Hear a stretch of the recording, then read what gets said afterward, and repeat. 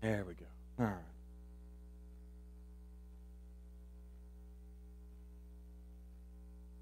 So are we going to have two babies born in the same week? Maybe. I know. You don't sit over there, right? Oh, man. All right, well, we'll let them finish passing these out, and we'll get started with a word of prayer.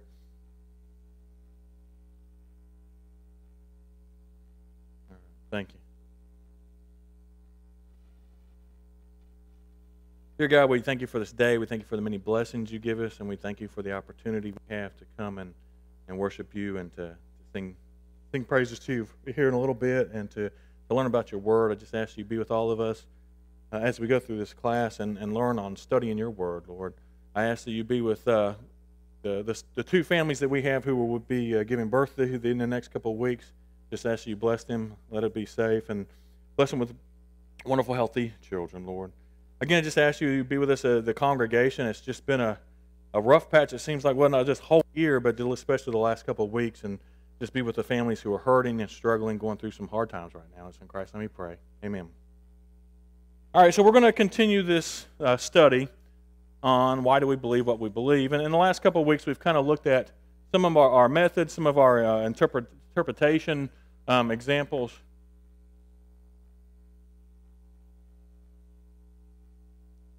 And the different types of methods that we're looking at. So we're going to look this week at what and I mentioned a little bit last week, is the theological interpretation, meaning interpreting the Bible through the study of God, through studying God and His story, and then kind of apply that. And as we go through and look, we're going to see that this is really the method that the Apostle Paul used, that most of the writers of the New Testament, if you look at how they wrote the New Testament, every point or every subject usually that they're writing about, they either start with or end with in God or in Christ, pointing back to either the story of God or the story of how Christ was the example of how this was used. And like we talked about last week, they used the Old Testament story to do that. They used the Old Testament to point through that. So I'm going to go through, and we're going to look at the hermeneutic. Anyone familiar with that word? Hermeneutics. It's the sorry, my mind just went completely blank. The method of interpretation, how you interpret the Bible, how you interpret something that you're reading, and we all have. I like to call it a filter or a lens, right? It's an easier word to say. So we all have a way of reading things. So even when we read books, when we read news stories, if I am a conservative and I read a news story, I'm going to read that or interpret that news story through a conservative lens, right? If I'm a liberal, then I'm going to read that same news story through a liberal lens, right?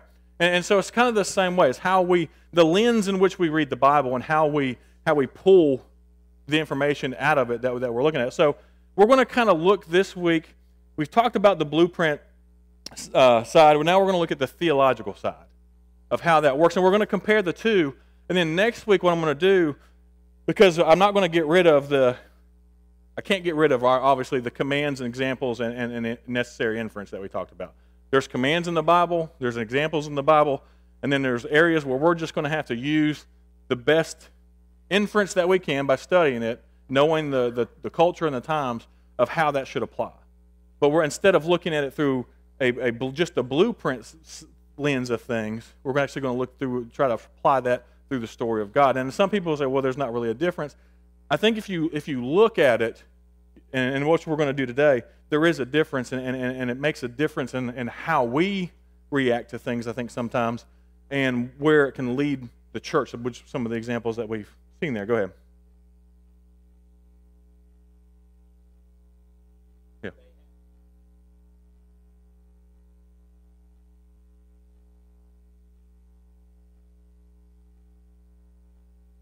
Yeah, yeah. And so that's, I think, what we're, hopefully I'll show a little bit. If you follow just that, then it leads to that Pharisaic type attitude or methodology in the church a lot of times. So we'll look at that and we'll see that. So the hermeneutic here is the method of interpretation. And the main thing that we're going to look at, and one thing that I've done, and you'll probably see in here, I've taken silence of the Scriptures out. I personally, this is my personal opinion, and I'll tell you why. I don't think you find the silence of the Scripture type interpretation in the Bible anywhere. I don't really think you can find that.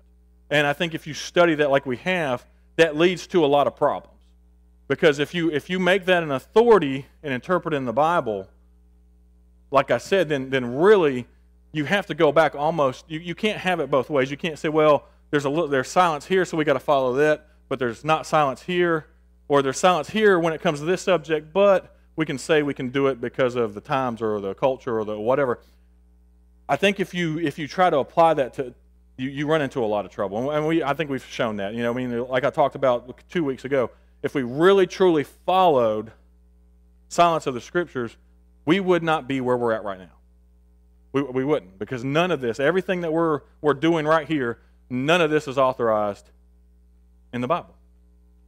There was no buildings, there was no sound systems, there was no electricity, there was no, and so you're like, well, that's taking it to an extreme. But if you follow the logic of that, that's what it leads to.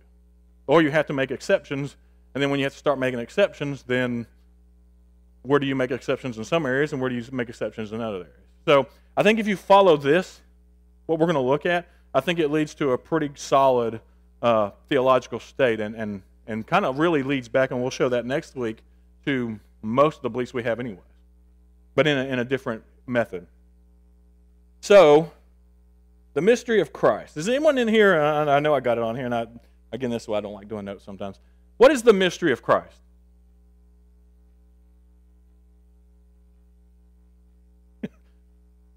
There is. There's even what's interesting, and sometimes I don't know if we pick it up, as you're reading the Bible, even the apostles sometimes will say, this is a confusing subject, or this is hard to understand. But if we dig down into it, what is the actual mystery of Christ that was kind of hidden? If something's a mystery and you got to find it, what was it in the Old Testament that we can see?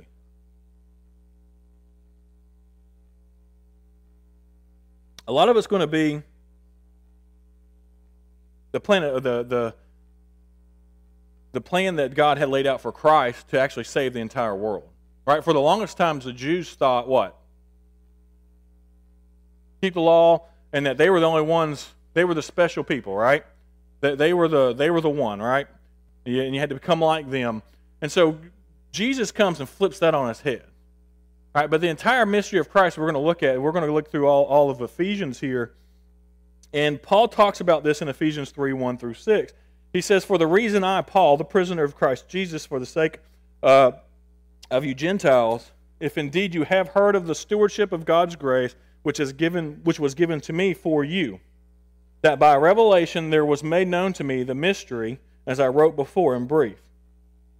By referring to this, when you read, you can understand my insight into the mystery of Christ, which in other generations was not made known." It was hidden. So it was hidden to even the Jews, to the sons of men, as it has now been revealed to his holy apostles and prophets in the Spirit. To be specific, that Gentiles are fellow heirs and fellow members of the body and fellow partakers of the promise in Christ Jesus through the gospel.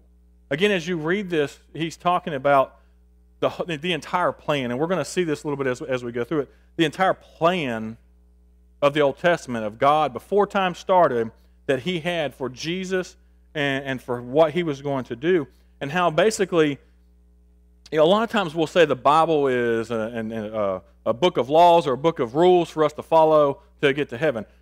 Actually, the Bible is the story of Jesus from the beginning to the end. If you look at it, everything from the Old Testament is pointing to Jesus. Everything after, or you got your Gospels, which tell the story of Jesus, and everything after it is us following through on how to be like Jesus. and how to come to Him, and then how to save the rest of the world.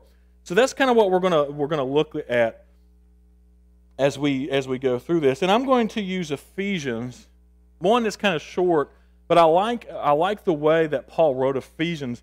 If you look at the way he wrote Ephesians, it is basically the entire gospel message wrapped up in 6 short chapters, and kind of how we are to do that.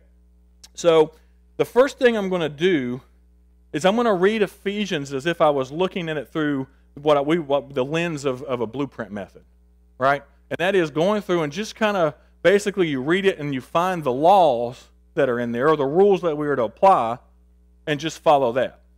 Then I'm going to come back through Ephesians and read it more from a theological, the story of God, looking at it through the story of Christ type of lens, and see what that looks like and how it looks different, and why we can see sometimes maybe why that may be a better way of going about it. So if we start in Ephesians 1, and we're not going to read through all these. It would take us too long to read through Ephesians twice. But if you read through Ephesians 1 through just a blueprint type of method here, you look, and so in verse 1, it says we have to be faithful followers, so we need to be faithful followers. 2, we must praise God, on verse 6. In verse 11, we must be united in order to receive the inheritance. So that's one of the examples there. In verse 13, you have hearing and believing as part of the salvation. So these we tie these to the 5 steps examples. And then 15, we're commanded to that we must have a strong faith. Again, I'm going to go through these pretty quick, so if you're trying to read through them, my idea here is to take notes and then go back and read this as you go through it. Read it and go through it, and you'll see a little bit of of how that works. Ephesians 2, verses 1 through 3, if you're disobedient, you're not following the plan. Verses 4 through 18, and I'm honest as I go through this, like I said I would be, we don't like these verses a lot. Because this talks about, and we're going to look at this talks about salvation through grace, no works. And so there's a hint of Calvinism in there. Right? We're saved by grace. We can't take credit for it because it's a gift from God. Salvation is not a reward for anything we've done. And we are created new in Christ. I'm going to be honest with you, even growing up in the church, we didn't really focus on these verses a lot because a lot of questions come out of these verses. This is some of that stuff that's the meat. It's a little bit harder to understand, and so we've kind of stayed with it. And there's not a lot of commands in there. It's just more of a description of how grace works and how we save it. So we're going to look at that. Verse 15, again, in that I'll go back to it as we go through it. We like to stay away from that one a little bit too because it breaks down the laws and it talks about breaking down the laws and the commands and the regulations. Well, if we're doing that, we're not following the blueprint method anymore. That kind of takes away from some of the stuff we're trying to do. So we'll look at that. Ephesians 3, in the blueprint area. For verse 6, we see the believe again. So again, that's one of our 5 steps.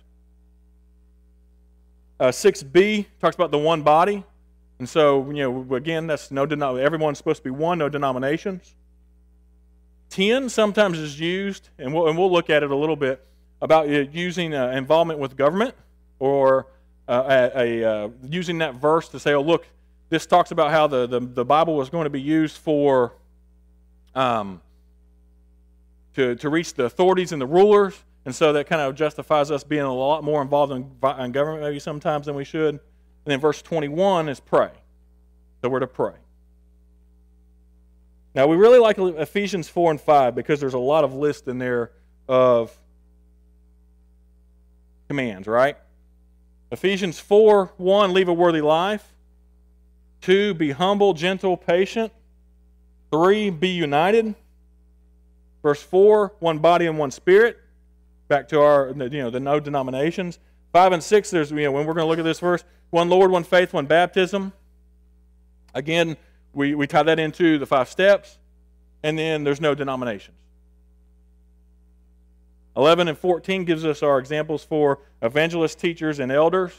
We don't have the apostles because of the definition for apostles in there. And that's used for knowledge and building up. And then 17 and through 24 talks about the new life we're to live, cast off the old one. And then verses 25 through 32 is a list of the things that we should not do. Any questions so far, or am I going too fast? And I see some of you trying to go back and forth. It's going to be kind of hard. I wish I had the time to read through all this, but I want to see this example played out. Ephesians 5. We are commanded to imitate God. In verses 30 through 14, we are to have no sexual immorality, impurity, or greed. In verses 15 through 20, careful how you live, wise, not foolish. Verse 19, we use that verse where it talks about singing and making melody in your heart, as why we don't use instruments. 21, I'm going to be honest with you, we skip that one a lot, and we'll go back and look at it as we're going through the second time. 22 through 24, we like this one a lot. Wives, submit to your husbands. At least the men do, right? 25 through 33, again, is some commands, but sometimes we don't focus on this one as much, which is husbands, love your wives. We like that submit part. But we're going to look at that as if we take that and just use it as a command side of things, okay, it's like, well, you need to do this and you need to do this. And so we're going to look at it a little differently. Ephesians 6. Children, obey your parents. In 1 through 3. Fathers, don't provoke. Bring them up in the Lord. I think that can apply to fathers and mothers. 5 through 8. Slaves, obey your masters. 9. Masters, you need to treat your slaves well. 10 through 17. Put on the armor of God. 18 through 20. Pray. So let me ask you this. What do you think of looking through Ephesians through that lens?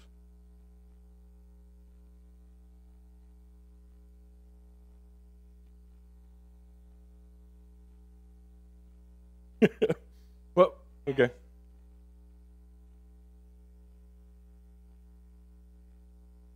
Right? Yeah.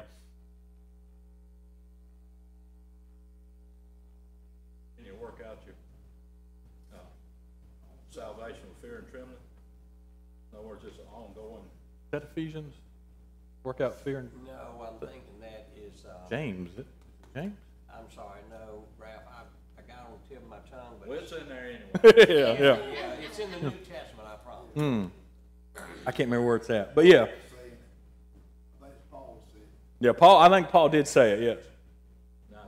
Yeah, just a good guess to say Paul said. He wrote almost the 3/4 of the New Testament. But if you look at that, this is kind of how. And again, I want to make sure I paint the picture of here. I'm not saying that this is entirely wrong, right? Because we do need to read through and see the commands. We need to see the examples. We need to see. But if we use a blueprint type thing, we're trying to. It's like, to me, it's like having a building that's already completely built. It's the whole story's there for you. Everything's there. But then going back and grabbing the blueprints and trying to pick it apart. And I think that's what the Pharisees did, right? When you look at what the Pharisees did and how they, like Dad mentioned, they went back through the law, this law that was given to them that they just needed to follow, but then they went and just kind of picked at it, right? They made these examples that you didn't have to make. They put things in there that really didn't need to be in there, made people do things that really didn't need to do, and they took things sometimes that weren't commands and made them commands and tied them to their everyday life. And so I want to make sure that we don't do or get bogged down into that same thing.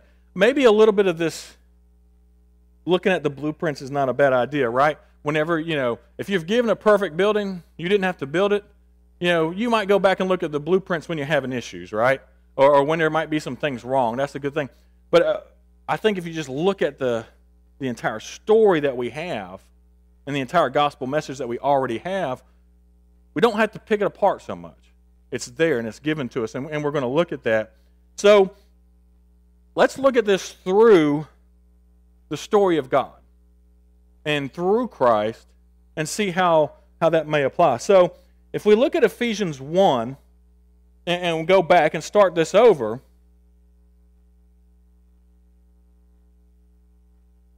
Paul mentions God or Jesus, or refers to God and Jesus 6 times in the first 2 verses. And to me, that's a pretty telling sign. And actually, we're going to go through this and look. Anyone want to guess how many times, I didn't put it in there on purpose, that a Jesus and God is referred to in the 6 chapters of Ephesians? Just take a guess. What you would think. No, it's in there. Jesus or God is referred to in one way or the other 225 plus times in 6 chapters. So if I'm writing a letter to someone and I refer back to Jesus or God, and this letter, if you actually took it out, probably only be, if you were to write it out, double space, probably would be 2 pages, maybe 3 pages. So if I write you a 3 or 4, let's just say 4-page letter, double space, we'll use a little bit bolder or higher font size.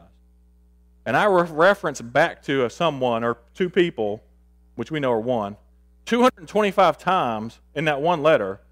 Do you think maybe that's pretty important? And so that's what I want to look through as we read this lens of looking back and looking through Jesus. So if we read this letter, Ephesians 1 through 2, this letter is from Paul, chosen by the will of God to be an apostle of Christ Jesus. I'm writing to God's holy people in Ephesus who are faithful followers of Jesus Christ. May God our Father and Lord Jesus Christ give you grace and peace. Repeatedly going back to God and Jesus. If we look through 3 through 14, if you read chapters 3 through 14, verses 3 through 14 of Ephesians 1, that is the entire gospel message wrapped up in just several verses. He talks about the story of God and how He planned it ahead of time and the purpose of Jesus, all in a very few chapters. Or verses, I'm sorry. And then 15 through 23, he looks at their strong faith in Jesus. So we take that and have that strong faith that we talked about earlier, and we put it in Jesus and His mighty power. And that faith becomes a whole lot stronger. Ephesians 2. 1 through 7, we were dead, but now we're alive through what? God's grace. Right? We were dead because, if you go back and look at it, we were dead because we weren't following God's plan. But even though we didn't follow God's plan, we now have the ability to be able to be alive through God's grace and God's grace alone. And we're going to look at that a little bit. Verses 8 through 10, how are we saved? By God's grace. Now, that doesn't mean we just don't do anything, all right? People have taken that far to the left where, you grab these verses and say, look, this is all God's grace. There's nothing we can do. So, therefore, God chooses who He's going to save and then makes them wake up to the realization of they need to be saved, and so it's all God's doing. If you read the entire Bible, we see that that's not true. But we are saved through God's grace. And that's done through becoming new. And again, if you point back to it, through Jesus Christ. Because He offered Himself freely to come down here, die for our sakes. And all we are asked to do is to believe in Him, and then we're commanded to be baptized. And then obviously live a faithful life, imitating Christ. 11 through 13 talks about the Gentiles, how they were heathens. The word that's the interpretation that's moved there. They were separated from the Jewish people. But all those people now, everyone is brought together through who? Jesus Christ. We're brought together through Him. And then we have 14 through 18, which talks about peace and unity. And it's peace and unity through breaking down the old system. That is how he talks about. This is how the peace and unity between the Jews and the Gentiles are brought together, is by breaking down the old system and the old law. We're going to look at that. Ephesians 2, verses 14 through 16. And I'm going to do this in, I want to read it from the New American Standard, and I want to read it from the New Living Translation, because I like the way that they word this and complement each other. Ephesians 2, 14 through 16 in the New American Standard. For He Himself is our peace, who made both groups into one and broke down the barrier of the dividing wall, by abolishing in His flesh, so through coming into a fleshly body, and the enmity, which is the law and commandments contained in the ordinances, so that in Himself He might take, the two into one new man, thus establishing peace.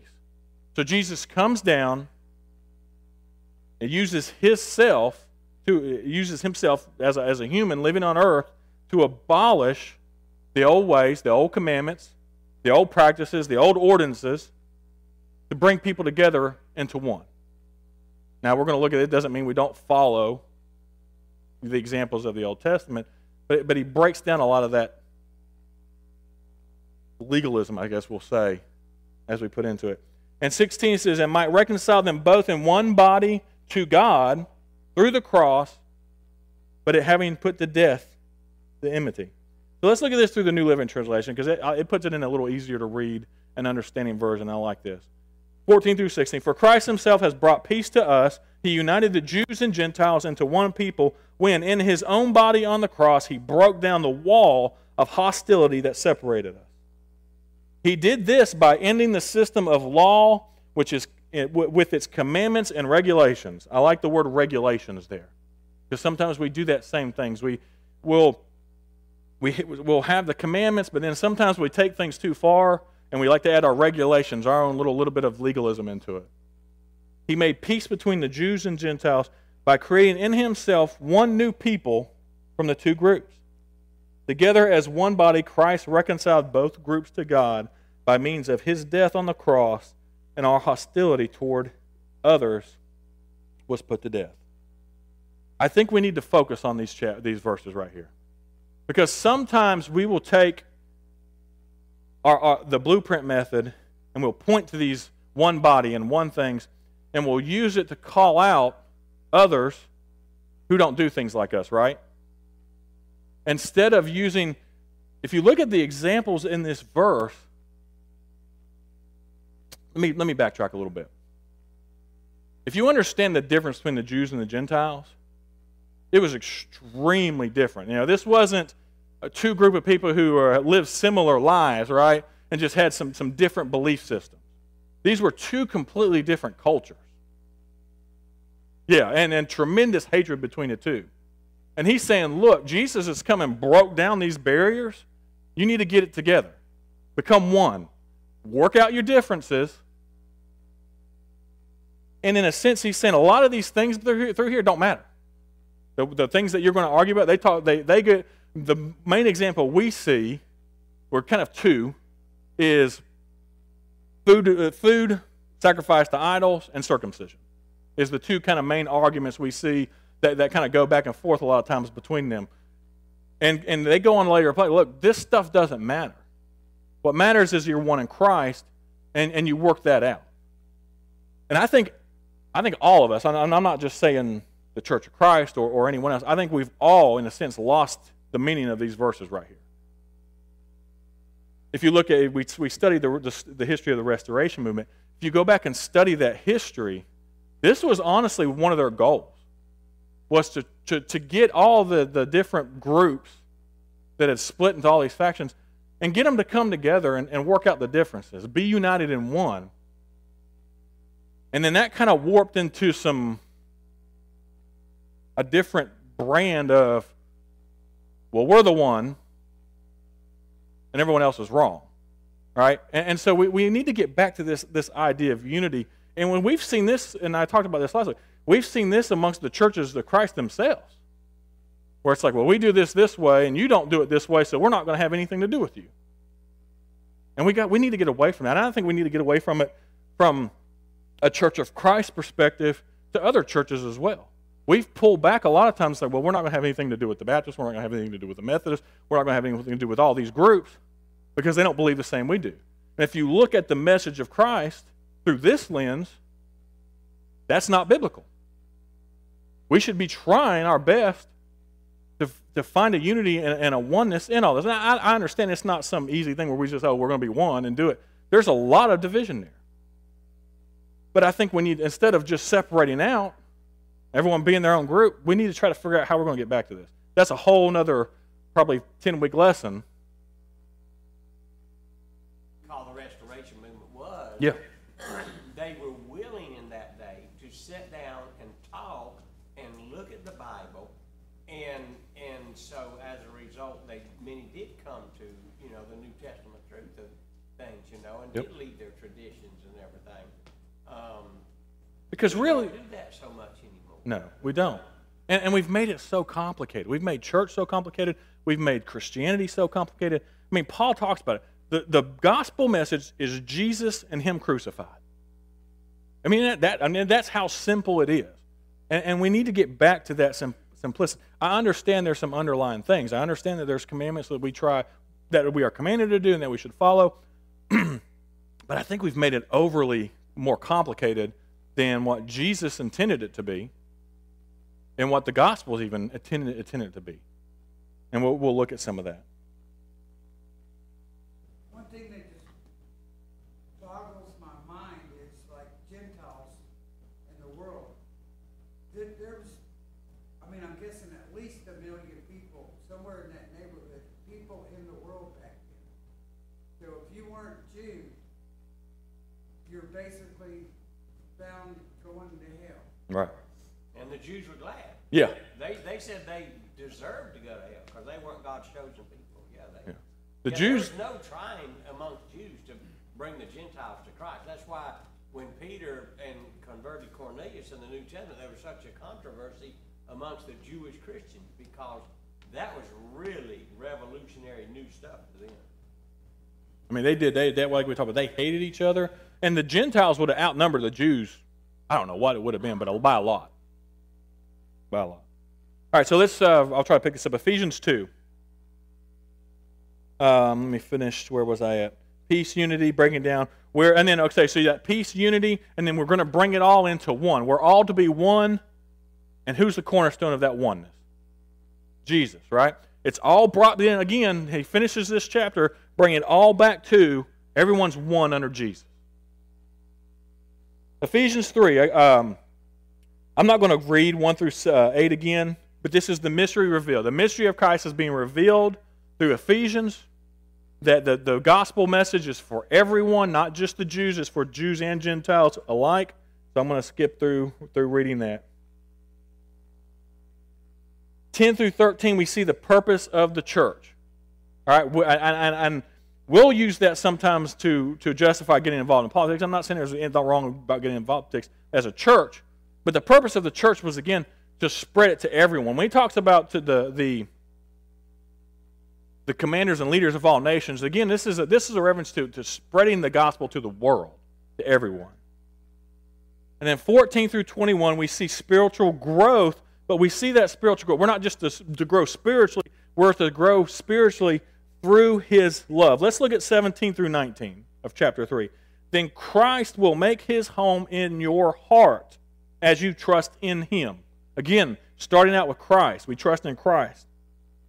Your roots will grow down into God's love and keep you strong. And may you have the power to understand, as all God's people should, how wide, how long, how high, and how deep His love is. Again, he's talking about the Gentiles here when he transitions to this, right? And so he's saying, look, we're bringing everyone in on this, so you need to understand how deep this is going to go, how far God's love is going to go, and you need to mimic it, and we're going to start looking at that.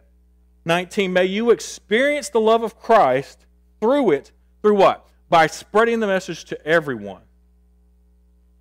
Though it is too great to fully understand, right? Ralph, we just talked about that. It's God's love is too great to fully understand. We're never going to understand it all. Then you will be made complete with all the fullness of life and power that comes through God. So we're made complete by understanding and mimicking God's love. And in verse 15, we are to love like Christ. Live, I'm sorry.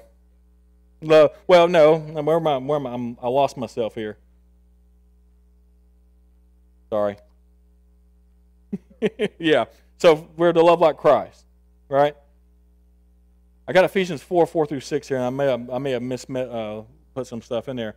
For there is one body, one Spirit. I see what I skipped ahead of myself. I'm sorry. Unity in Christ. All right, so here we are. So verse 4-6 of chapter 4. Unity in Christ. For there is one body, one Spirit, one glorious hope for the future. There is one Lord, one faith, one baptism, one God, and one Father of all, who is over all and all, living through all. Again, sometimes we take that to pull it out and say, well, look, we're the one, right? We're the ones doing this. And that's not. I don't think that's what that means, right? I think we're in a spirit of what we just talked about, we are to try to all become one under Christ. And this is the key here, verse 15 and 4. Instead, we speak the truth in love. And how do we do that? Growing in every way more and more like Christ. Everything, as he writes this chapter out, starts pointing to us being more like Christ, being more like God. Not just following a blueprint, but following the pattern and the story of God. We pride ourselves on speaking the truth, but you look on people's Facebook pages or hear them in person, and it ain't in love. No. And we struggle with this one. That is key, speaking the truth in love. It's hard to do sometimes. So in becoming like Christ, verse 15, we are to love like Christ. Verse 17 through 32, we are to live like Christ. If we look at Ephesians 4:23-24, instead let the Spirit renew your thoughts and attitudes, but you are a new nature, put on your new nature, created to be like God, truly righteous and holy. In that we are to, everything he starts to write about here, and all the command. We can look at 4 and 5, and it talks about all these things we are to do, or not to do. But if you look at how he sums it all up, it's we're to do this because we are to be like Christ. We are to live like Christ. We are to love like Christ. And so all those things are there, but in natural following, we'll see that. You follow this naturally. If you're trying to be like God, you're going to try to be like Christ, all these other commands and stuff are just going to fall into place. They're going to happen. We need examples, but they're going to happen. Ephesians 5. Be like God is continued in verse 1-20. We are to imitate God and Christ. Again, he emphasizes this. Imitate God, therefore, in everything you do, including reading Scripture. Because you are his dear children. Live a life filled with love, again, following the example of Christ. He loved us and offered himself as a sacrifice for us, a pleasing aroma to God. So imitate God in Christ. Verse 21, and I want to focus on this one because sometimes we like to read over 21 through and 33 rather quickly and then just kind of focus on a couple verses. I got 10 minutes. 5:21, and further submit to one another out of reverence for Christ. Now this is talking about the marriage relationship. And I think you can apply it to every relationship, really. But then he goes into, we kind of hit over this real quick sometimes, right? We like to submit. Well, let me put it this way: the men in the church like the wives submit to your husbands, right? But he starts this out: submit to one another out of reverence for Christ. So basically, your marriage relationship should be built on the influence of Christ and how that works. And we're going to look at that. And so 21 through 33, a lot of people will put this as the example of how the marriage relationship is supposed to be, and it is, but it's more of a hierarchical, the man's in charge, the woman's to be submissive type hierarchical. If you actually read this entire chapter from 21 through 33, it's not laid out like that. He starts out saying in 21, submit to one another. And then he goes on and he talks about, I think it's 22 through 23. He spends just a little bit of time telling the wife to submit to the husband as the church submits to Christ, right? A little bit of time. And then he gives a whole paragraph on how husbands are supposed to be. And so which one do you think is more important? I mean, they're both important. But which one is he putting a higher focus on? If I'm writing a letter and I say, okay, well, make sure you do this, but then I drill down and say, look, husbands, you are to love your wife as Christ loved the church. You're to sacrifice for her. You're to give your life up for her. You're to do all these things. And I didn't put it all down there. I should have done it so I could read through it. More responsibilities. Right. With a family. They do. I agree. Man is the head, but the woman's the neck, and she turns that head. That is true. Ronald said the man's the head, but the woman's the neck, and she turns the head, right? But I think, let me say this, and then I'll get to Dad. We see this more as an authoritative type head, right? Well, the man's the head. I see this, and I think if you look at this from a cultural standpoint too, I see this as more of a representative type headship. It's not I'm the leader, I'm the man in charge. Is I am the representation of my family and what it looks like. And what happens with that family or my marriage is a representation of me. So I don't think it's just we like, well, the man is the head and has the say, and that's not what it's talking about here. And as you read through this, you'll see this. What were you going to say? Years ago, I was in a Bible class, and they were talking about this, and before I was even married, so that's how long ago it's been. And the teacher was doing your basic, really getting on the women. Right. About being submissive, and he was really hammering that. And I could tell, even as a young man, a lot of the ladies, it was a young married type class, young folks, and a lot of the ladies were squirming and casting eyes and everything. And I raised my hand and I read the section that talked about husbands. And I said, gentlemen, I truly believe that if Christian husbands will practice these verses, there's not a Christian woman in the world won't gladly submit to a man like that.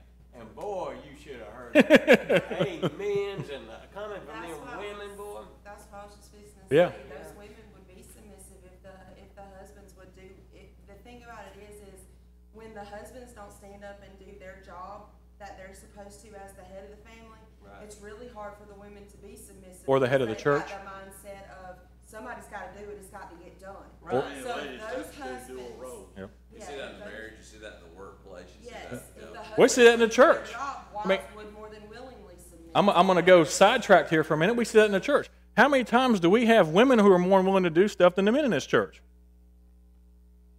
A lot, probably 2 to 1.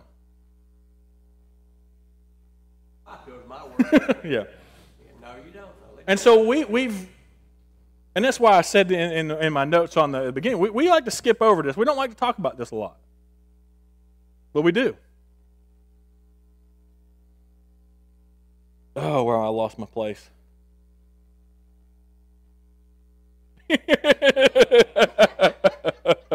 Oh.